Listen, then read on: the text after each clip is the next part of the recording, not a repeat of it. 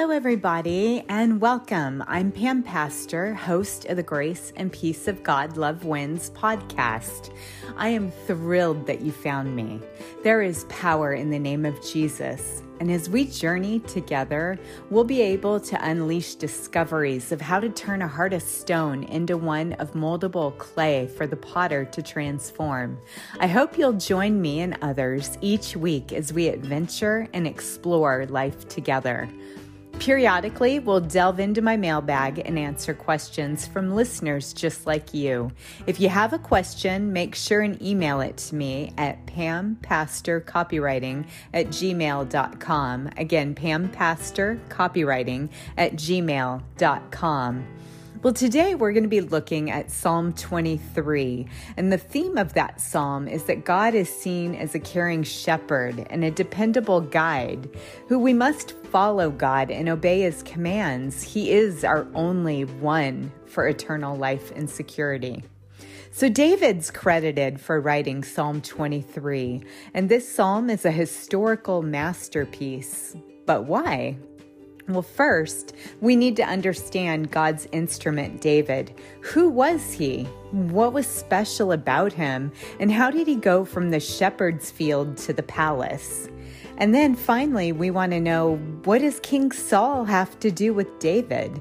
We learn in 1 Samuel chapter 16 that the Lord would speak to his judge Samuel, instructing him that he had mourned long enough for King Saul. Saul had been concerned about others would think of him, more so than he was about the status of his relationship with God. And from a worldly point of view, King Saul fit the part and role of a king. He was said to have been tall and handsome. He was an impressive-looking man. So what did Saul do to make the Lord reject his own, whom he had established for the throne of Israel? Well, let's look at Israel's history. It's helpful to understand why Israel was clamoring for a king. The succession of priesthood and then judges, followed by prophets, didn't work to rule the nations. The people's liability was their disobedience. They knew that the judge Samuel's sons were not fit to take over for Samuel and lead Israel upon his death.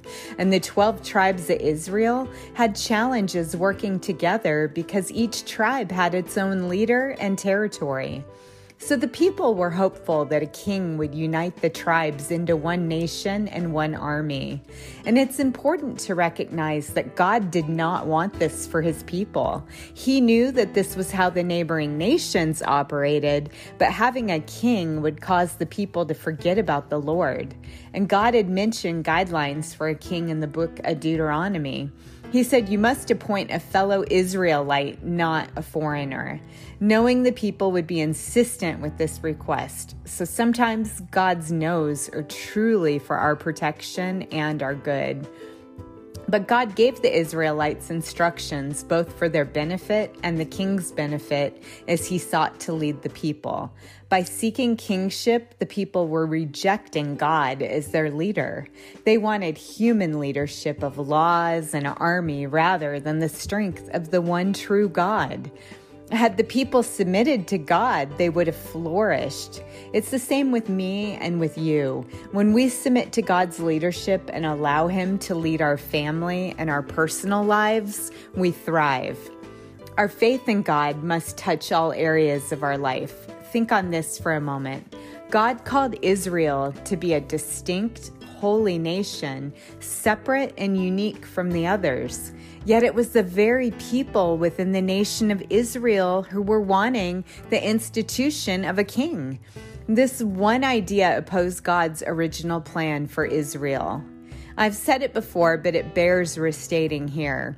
God provides his children with guardrails. This is for our protection. It's never because he's willfully holding anything back from us. He wants us to have his very best. But we must be careful that the opinions, values, and behaviors of others do not dictate our choices. We must know deep within our hearts that what God tells us in his word is right. When we listen to unbelievers, we're headed down the road called spiritual disaster. So Stop and ask yourself this question. Do you view all situations in life as a divine appointment or divine opportunities, times that are designed to shape our life? Well, most people answer no to those questions, and yet oftentimes we're traveling through life not giving much thought to our circumstances. We may tend to think that events are just happening to us, but reflecting on my life, I've learned how circumstances are God's way of taking us or leading us to where He wants us to go. And although Saul was called by God to be the first king of Israel and had a purpose and a mission to fulfill, he struggled with feelings of insecurity, jealousy, arrogance, impulsiveness, and deceit. He was not wholeheartedly committed to God. And the Holy Spirit worked in Saul's life on an as-needed basis. He would be empowered for the tasks of God when the Holy Spirit would come upon him. But this wasn't lasting power. And in the Old Testament, the Holy Spirit operated on an as-needed basis. For example, the Holy Spirit used Saul's anger to bring about justice and freedom for the people. And how has God used your anger in constructive ways? When we are angry within the will of God, it's known as righteous anger. We too can be channels helping to bring about positive change. One example that comes to mind is human trafficking. We've learned first impressions are often wrong. Many times appearances contradict a person's qualities and abilities. Saul was one such person. Visually, he fit the image of king, but he fell short with his character. He would often act contrary to God's commands.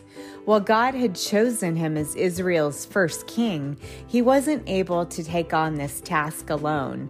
With God, he was able. Without God, he would struggle in disobedience.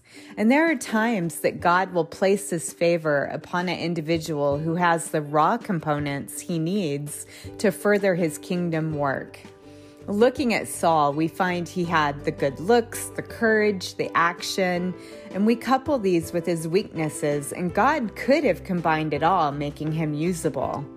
But because Saul chose to cut himself off from God and from the people, he became unusable for the kingdom of God and would no longer be allowed to serve or protect them. It's in our strength and our abilities that we're useful, but it is in our weaknesses and vulnerabilities that we're usable. We're mere pencils or pens in the hand of God. Our skills and abilities act as the tools of our Lord, the master craftsman. In 1 Samuel chapter 15, verse 35, we learn Samuel never went to meet with Saul again, but he mourned constantly for him, and the Lord was sorry he had ever made Saul king over Israel. Now Jesse, who was the father of 8 boys, met with Samuel. He told Samuel, they're still the youngest, but he's out in the shepherd's fields watching the sheep. Samuel told Jesse to go and get him and bring him back to him. Here's how Samuel would describe David upon first meeting with him. He was ruddy in complexion and handsome with pleasant eyes. And the Lord said, "This is the one, anoint him." And so it was done on that day. God would begin preparing David to be a king. And many things happen in David's lifetime, but through the culmination of them all, he's remembered as one of the greatest men in the Old Testament, a man after God's own heart. And this brings us to Psalm 23. The Strong's Concordance calls the book of Psalms a spiritual song. Psalms can be recited as poetry, or they were also used by the tribes as music to sing. But perhaps Psalm 23 is the most frequently known and quoted psalm of all time. Many non-believers are familiar too. Often people speaking at funerals will recite Psalm 23.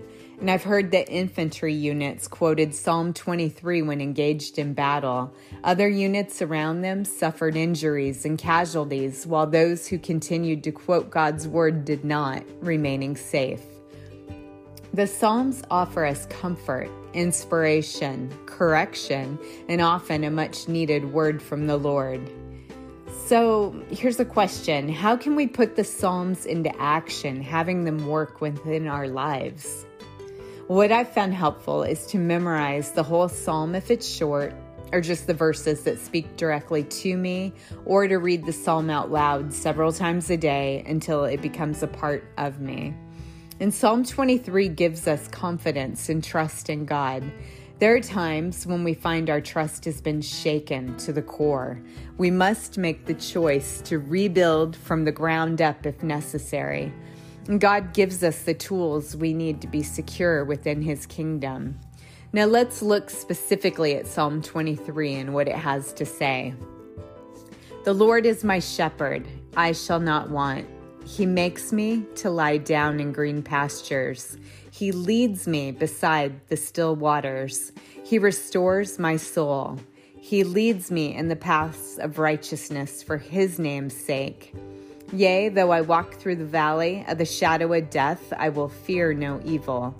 For you are with me. Your rod and your staff, they comfort me. You prepare a table before me in the presence of my enemies. You anoint my head with oil. My cup runs over. Surely goodness and mercy shall follow me all the days of my life, and I will dwell in the house of the Lord forever. Now, first and foremost, it's important to recognize that David wrote this from his life experiences. Sheep are notoriously stupid animals. They're completely dependent upon a caretaker. And David is saying, we're the sheep of the Father. Our Father is our shepherd. This means the Lord offers us provision, guidance, and protection. David isn't inferring that we're stupid, but we do need to recognize our need for the Good Shepherd. And Jesus is the Lord who gives us a lifetime of care. Jesus is completely invested in your life and in mine. And as the sheep, we're not frightened or passive animals. Rather, we're truly obedient followers. We're wise enough to recognize that we follow the one who will lead us in the right places and in the right ways. And Psalm 23 does not focus on the animal-like qualities of sheep, but instead, it places the focus on discipleship qualities of those who will follow. I shall not want means an unending supply. When we allow God to guide our paths, we find contentment. When we allow sin willingly into our lives, we cannot blame it on God, nor blame the environment we end up in. God is seeking promise reapers for what has been sown in our lives, not just promise keepers. When we're obedient to God's word, we'll experience green meadows, peaceful streams, right paths. And when we rebel against the shepherd's leading, we rebel against our own best interests. And God's word says He lets me rest in green meadows. This is God insisting, not asking for us to have abundance. Still waters are representative of inner peace and tranquility. These are qualities needed for authentic prayer so that we can hear God's voice. Your rod and your staff, they comfort me. The rod is God's word. The staff is the Holy Spirit. While He restores my soul means that God is providing you and me with divine energy, or our vital energy that will flow into us, constantly regulating our physical, mental, and emotional activities. You prepare a table before me in the presence of my enemy means God's fighting my battles, our battles, placing in front of us a table overflowing with joy and abundance of life. And it's important to note that our enemies are not always flesh and blood. It may be an illness, fear of change, or attitude of lack. Or it could be a principality, a fallen angel. But really, our enemy is anything that causes fear and us not to have love. You anoint my head with oil, my cup runs over means God is causing our life to overflow with joy. And in ancient times, oil was used to anoint or bless kings. And now it's used as a symbol of the Holy Spirit indwelling within us. Goodness and mercy shall follow me all the days of my life, and I will dwell in the house of the Lord forever means we'll have a consciousness about living with God forever. And in Romans chapter 8, it ties into this as the Holy Spirit is God's promise or guarantee of eternal life for those who believe in him. And the Spirit's with us now by faith. And by faith, we're certain to live with Christ forever. And then death can be frightening, even if we know what our final outcome is, which is eternal life with the Lord. But we still have to face the unknown by sheer trust, fortitude, and faith. And when we position our faith correctly in Jesus, we're victors over death, 100% guaranteed. Jesus is the only one who can walk with us through the valley of death into the external comfort of glory. When we focus on this truth, with awareness, all fear is cast out. Walking through the darkest ravine cannot intimidate us because it's one with the same divine reality that's already within us. So friends, today, if you want to become a child of God and spend eternity in heaven, not somewhere else, then I invite you to pray this prayer of invitation to our Lord Jesus Christ. Simply repeat after me. Lord Jesus, I repent and turn away from my sins. Come into and take up residence within my heart. I believe your blood was shed for all who believe that you took on the sin of humanity at the cross of Calvary. Amen. And friends, if you prayed that prayer of salvation, I believe you were saved and born again spiritually. Your next step is to read God's word daily so he can guide, direct, and reveal himself to you.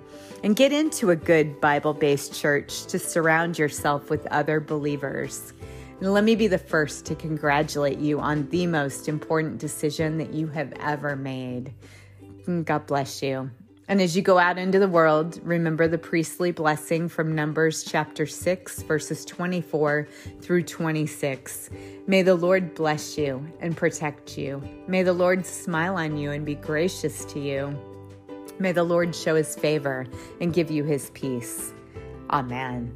And the Grace and Peace of God Love Wins podcast will be available most days during the week.